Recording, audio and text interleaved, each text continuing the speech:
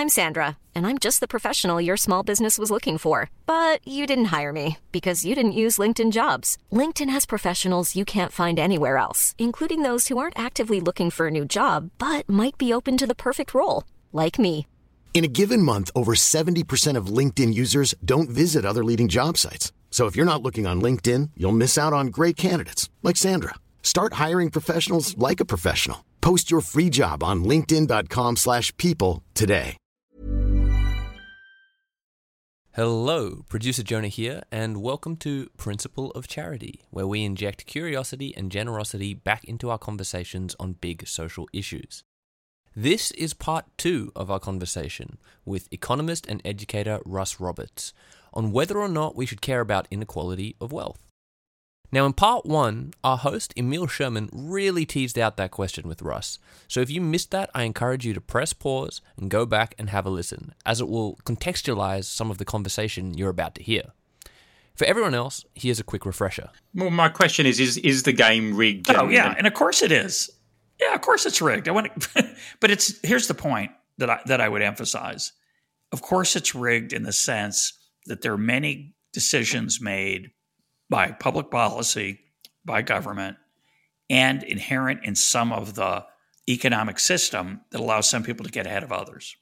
Yeah. What I'm really worried about more than that is whether, as a result of those rules and a result of that system, no one is able to rise except those who have already risen. Now, Lloyd, on the other hand, is here to extract exactly how Russ approaches disagreement and conflict. Here is Lloyd and Russ. Enjoy.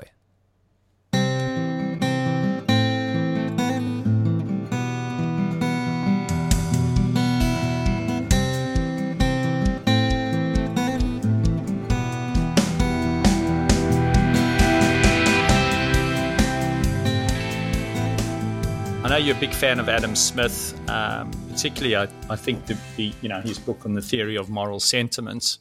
What could Adam Smith teach us about how to disagree? On this issue? No, just on disagreement. I mean, we have a highly polar, a lot of Western societies are increasingly polarized. Some may argue it's because of inequality. Some may argue other factors, social media, whatever the reasons. But could Adam Smith teach us anything about how to disagree? Is there anything from his theory of moral sentiments that could tell us about how to reduce polarization? I'd probably lean on both of his books to think about this issue.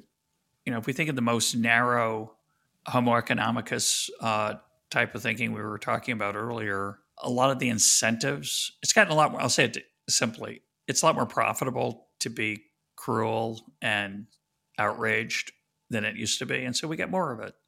That's a tragedy. We might think about how we might change those incentives. Not easy at all, by the way. Mm-hmm. It's partly the result of capitalism and the way the information landscape works in today's world. The internet has supercharged outrage and made it a lot easier for people to make a lot of money who yell a lot. I don't think that's been good. I'm a capitalist, but I don't think that's been good. And I do think it's the result of very simple incentives and the competitive landscape of information provision. I think there's some possible ways to improve that. And in that sense, though, I think Adam Smith helps us understand it because he understood the role of incentives and market forces. But on the deeper question, in his book, The Theory of Moral Sentiments, I think it's pretty clear that we know the right way to treat people who don't agree with us, and that's to be respectful of them as a starting point. May not be at the ending point, but it should be the starting point. I assume neither of you gentlemen agrees with me on the issues we're talking about today. Exactly. I'm enjoying the conversation. I've had a couple stray thoughts I hadn't had before. That's a bargain for a mere hour of conversation. Wouldn't it be lovely if we could all enter our conversations with this, with that level of respect and optimism, and have our default be, I'm going to respect a person who disagrees with me until it's proven to be the otherwise. But we don't tend to do that in today's world. I'm not suggesting I'm a saint because I've done it with you guys. You invited me, and it's a lot easier. Can I just touch on that last comment of you not being a saint? Because I I listen to you, and you have a equanimity about you.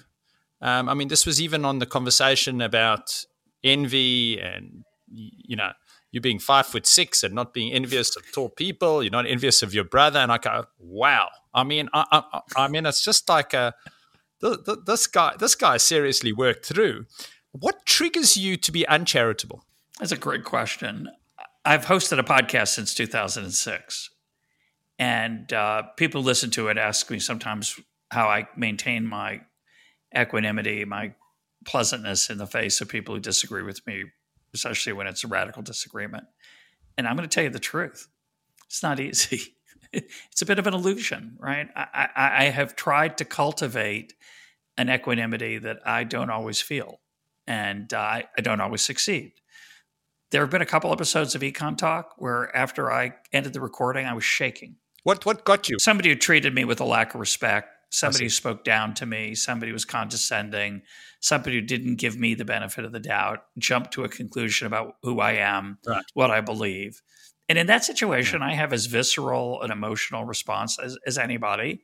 Mm-hmm. And what I think being a good podcast host teaches you is to restrain yourself. But there are plenty of times I don't feel, like serene. I have a temper. Life is just as hard for me as it is, I think, for anyone else. I'm a big fan of the adage, everyone's in a battle, so be kind. I have my own battles. I don't always share them. I try to keep them below the surface when I'm dealing with people who don't, love me dearly and shouldn't be expected to put up with me. So, but to be uncharitable, usually I think the main thing that provokes most of us is a lack of respect, right? Mm-hmm. And when I think about, times in public when I've lost my cool, it's somebody's triggered me with an insult, either deliberate or unintended, that gets at my core. And I think we're all somewhat like that, I suspect. I mean, when you look at the rise of populism in different countries, is part of the big generator of that just the fact that the populist can provide people with a sense that they will be respected? Is that one of the driving forces of populism? I think it is. I think, there was a big debate in the United States after 2016. Why did Trump, quote, win? Why did he really win? What was the real reason? It's complicated. Obviously, it's multifaceted. It's not just any one thing. But it's clear to me, exactly what you said. I think he gave voice to some people who felt they had lost their voice. I think it's, I like to quote Adam Smith's line, man naturally desires not only to be loved, but to be lovely. Mm. Man, meaning human beings, written in 1759, naturally desires, meaning hardwired, not only to be loved, love meaning praised, honored, admired, but to be lovely, meaning to be praiseworthy, worthy of respect. These are what give our lives comfort. This is what I think most of us care about once we have satisfied our most basic needs. We want to matter. We want people to give us the respect we hope we're entitled to, and we want to earn it honestly. That's what Adam Smith was saying. It's interesting. It's less of a problem in many countries that are not as wealthy, but certainly in the wealthiest of countries, we have this irony of material abundance and often a lack of feeling of respect, connection, belonging. These were all crucial to the human being, and as a result, we turn to places we can find that, which are tribes. We find a tribe. If I can find a tribe that I can belong to, I'll join it. And that's, people say to me, I don't like that word. I don't like tribalism. I said, you can like it or not like it. It's who we are. It's how we're wired. Russ, on the tribe, part of your tribe, as I would understand, is the tribe of economists. One of the things that, and we start this podcast with principle of charity is about seeking the truth, not winning the fight. But to your point, it's not just about seeking the truth. In fact, it's about how you seek the truth, how you go about seeking that in a respectful way. And I am going to stereotype a little, so please, bear with me.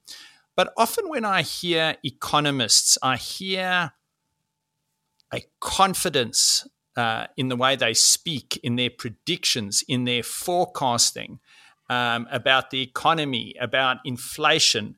And at the back of my mind, I have that Carl Sagan statement that the vast majority of ideas are simply wrong. I have this sort of the Philip Tetlock stuff that you're probably familiar with on forecasting and how poor forecasts are. And I'm wondering, do economists, is there any part of the discipline that ever goes back to the forecast, whether it's in academia or economists like yourself who in the public domain and go, you know what, I'm going to look at all my forecasts over the last 10 years and I'm actually going to look at whether they were right or wrong so that I build a little bit of humility in myself. Is that happening? Will it ever happen? What's going on here? Well, first of all, my tribe of economists, I got put outside the camp a while ago. I'm not allowed into the center of camp all the time. No, we're not very accountable, and we don't hold ourselves accountable. I would say that I think it's a terrible mistake to look for economists to forecast the future. But that's what people like, and they pay for it.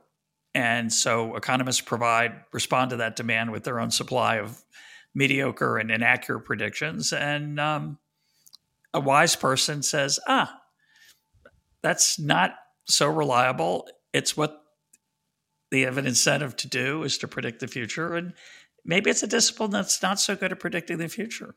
If you say to me, I want to land a spacecraft on the moon on January 3rd, 2027, I bet a physicist is pretty good at predicting where the moon's going to be on that day. And I'd rely on it. If you ask an economist to predict where the economy is going to be on January 3rd, 2027, I'd run for the hills. The funny part of it is continue with their predictions. Happy to make it. When people call me, when the media calls me and says, what's going to happen to the dollar? And I always say, I have no idea. And of course, they hang up. They hang up. Yep. That's not useful to them. If I want to get called back, I make a prediction. Whether it's accurate isn't so important. And I do think there's a wonderful article by Ed Leamer, which I've interviewed him about. It's called Let's Take the Con Out of Econometrics. Econometrics is the science of the application of statistics to economic questions. It's applied statistics. And he argued it's not as scientific as we like to pretend it is. And he was right. It didn't make a big impact. It was written decades ago, and people would just rather not think about it. Just on that subject, when you think, and you being an educationist now, and part of the principle of charity is the ability to learn, to change one's view. When you think of economists, and let's take the assumption that they have a strong view that they're smart, got an education, they, highly literate, they're good at maths, a whole batch of things, been to top universities, whatever it is, they come out feeling smart. And you as an educationist, do you think that feeling smart actually increases your ability to learn or limits it? That's a very deep question.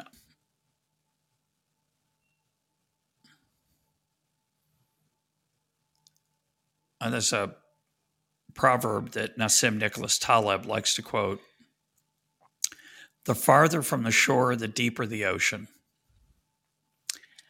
I like that proverb. I think the more you learn, if you're an honest person, you realize how little you know. And the amount you don't know seems to get bigger as you get wiser. I'm not sure that's a universally held view. So that's why I like your question. I think there are smart people who understand the limitations of their knowledge and their intelligence.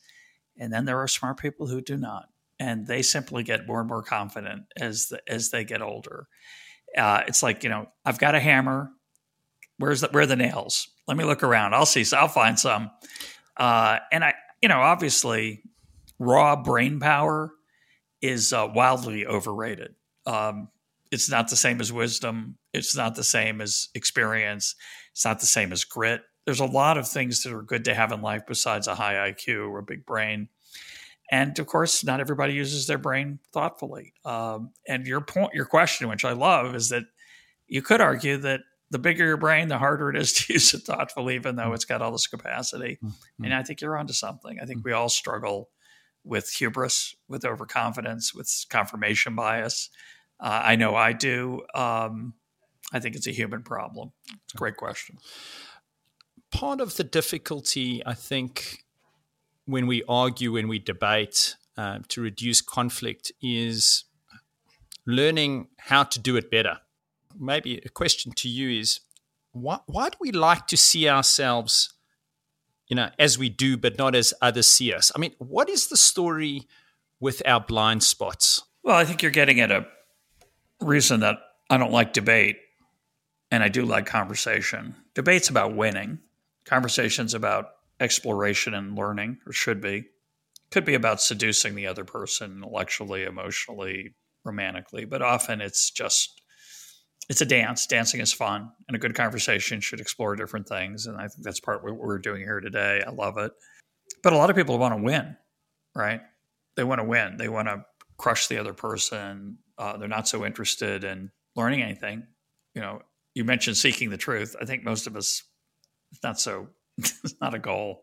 It's a lovely goal, but it's not most of us. We don't have a goal like that. We want to win. We want to feel good about ourselves. We want to impress another person. A lot of, we're complicated human beings. We're complicated. And blind spots, of course, allow us to keep our self-esteem up. There's a great quote from Anna Smith. I'm going to butcher it, but I'll give you the idea of it. He says, bold is the surgeon who operates on himself. Most of us don't want to apply the things we do to other people. We don't, those are for other people. Look at ourselves honestly. I look at that. I look at you honestly. Myself, not so much. So it's very hard for us to see ourselves the way others see us. It's painful. We're flawed. We're self-interested. We're busy. We don't give people the full attention we often would say they deserve. And I think that's the essence of, in many ways, of being a grown-up, is to be self-aware enough of your own limitations, your own blind spots. Credible thing, the list of them gets longer as you get older. Yeah. You're not adding any. You're not adding any. You're just finding the ones you didn't see before. So true. Russ, one last question. I have to ask you this. It feels, you in part, you're an ambassador for capitalism. You believe it's the best of the systems. It creates prosperity. I know also you don't believe that money creates the best value in life, that you get value and enjoyment from many other things outside of money. But for you personally, I'm intrigued, as an ambassador of capitalism and enjoying other parts of life, why don't you want to make more money and enjoy other parts of life? I mean, why are you choosing to be an educator and not work as an economist at Goldman Sachs and still enjoy other parts of life? I don't think of myself as an ambassador for capitalism the way I used to. When I was younger, I thought capitalism is the best system. It leads to the most prosperity, as you suggested. And as I've gotten older, I like prosperity. It's better than the alternative. But I've become increasingly focused on worrying whether my focus on prosperity has blinded me to the other things that are not so easily measured, which I alluded to earlier. So I think the life well lived is obviously about more than money. And I think ultimately our deepest sources of satisfaction come from what we do for others, our connecting with others in various enterprises, the work we do as in teams, cooperatively, either at work or in volunteer work that we do. These are the things that give us the deepest source of satisfaction, not our stuff. And so inevitably, life's a trade-off. We like stuff. We like to earn some material, have some material success, but at what cost? And then we have to ask ourselves, what do I give up to work 70 hours a week, 80 hours a week at, say, Goldman Sachs, which was often the case? Is that other stuff important? Really important? Somewhat important? And those are decisions we make as human beings. And what I like about capitalism is it lets me make if I'm lucky and I've got the skills to choose, I can choose to have a little less stuff and a little more of some other forms of satisfaction that I might find meaningful. I really do believe that freedom, economic freedom, allows us to express ourselves more fully. But we do have to remember that's the money's not the goal. And that's not easy for us as human beings. We struggle with that tremendously. And I really think that of all the things we've talked about today, it's the rules of the game. They have to be consistent with our nature. And Adam Smith said this beautifully in The Theory of Moral Sentiments. He talks about what he calls the man of system, who thinks he can move around the pieces of society like the pieces on a chessboard and ignoring the fact that they have emotion all their own. That's a paraphrase, but it's a beautiful idea. So I don't think socialism works very well in practice outside the family, outside very small units. At the same time, I don't want to have a political system that lets other people exploit us through what looks like capitalism, but it's actually crony capitalism. Russ, thank you so much for being with us today. There's an article by Chris Argyris called Why Smart People Don't Learn. I'd like to see that. I was taught about it because I was in an organization where we were in a lot of conflict and we all had to read it over and over again. And by the way, the answer to why smart people don't learn is they don't ask enough questions because they think they know everything. But I have to say that you have demonstrated the exact opposite. You're an example of how a smart person can learn. In this show, The Principle of Charity, you have demonstrated a humility and ability to be humane, compassionate in the way you speak, in things that you do.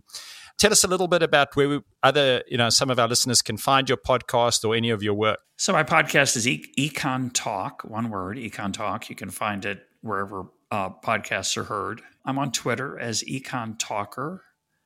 I have an account where I write essays at Medium, but not so many since I've become president of Shalem College in Jerusalem.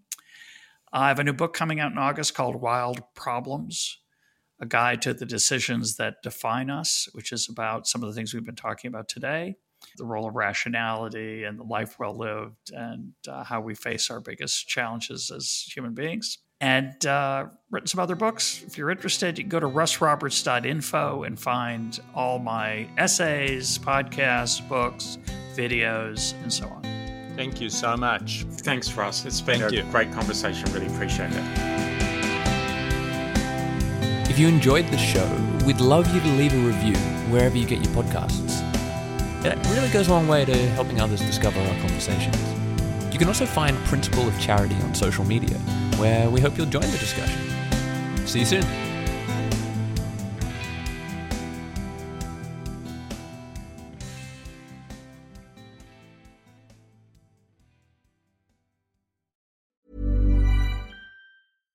When you make decisions for your company, you look for the no-brainers. And if you have a lot of mailing to do, Stamps.com is the ultimate no-brainer. It streamlines your processes to make your business more efficient, which makes you less busy. Mail checks, invoices, legal documents, and everything you need to keep your business running with Stamps.com. Seamlessly connect with every major marketplace and shopping cart. Schedule package pickups and see your cheapest and fastest shipping options from different carriers, with rates up to 89% off USPS and UPS rates. And with the Stamps.com mobile app, you can take care of mailing and shipping wherever you are. Make the same no-brainer decision as over 1 million other businesses with Stamps.com. Sign up with code PROGRAM for a 4-week trial, plus free postage and a free digital scale. No long-term commitments or contracts. That's Stamps.com. Code PROGRAM.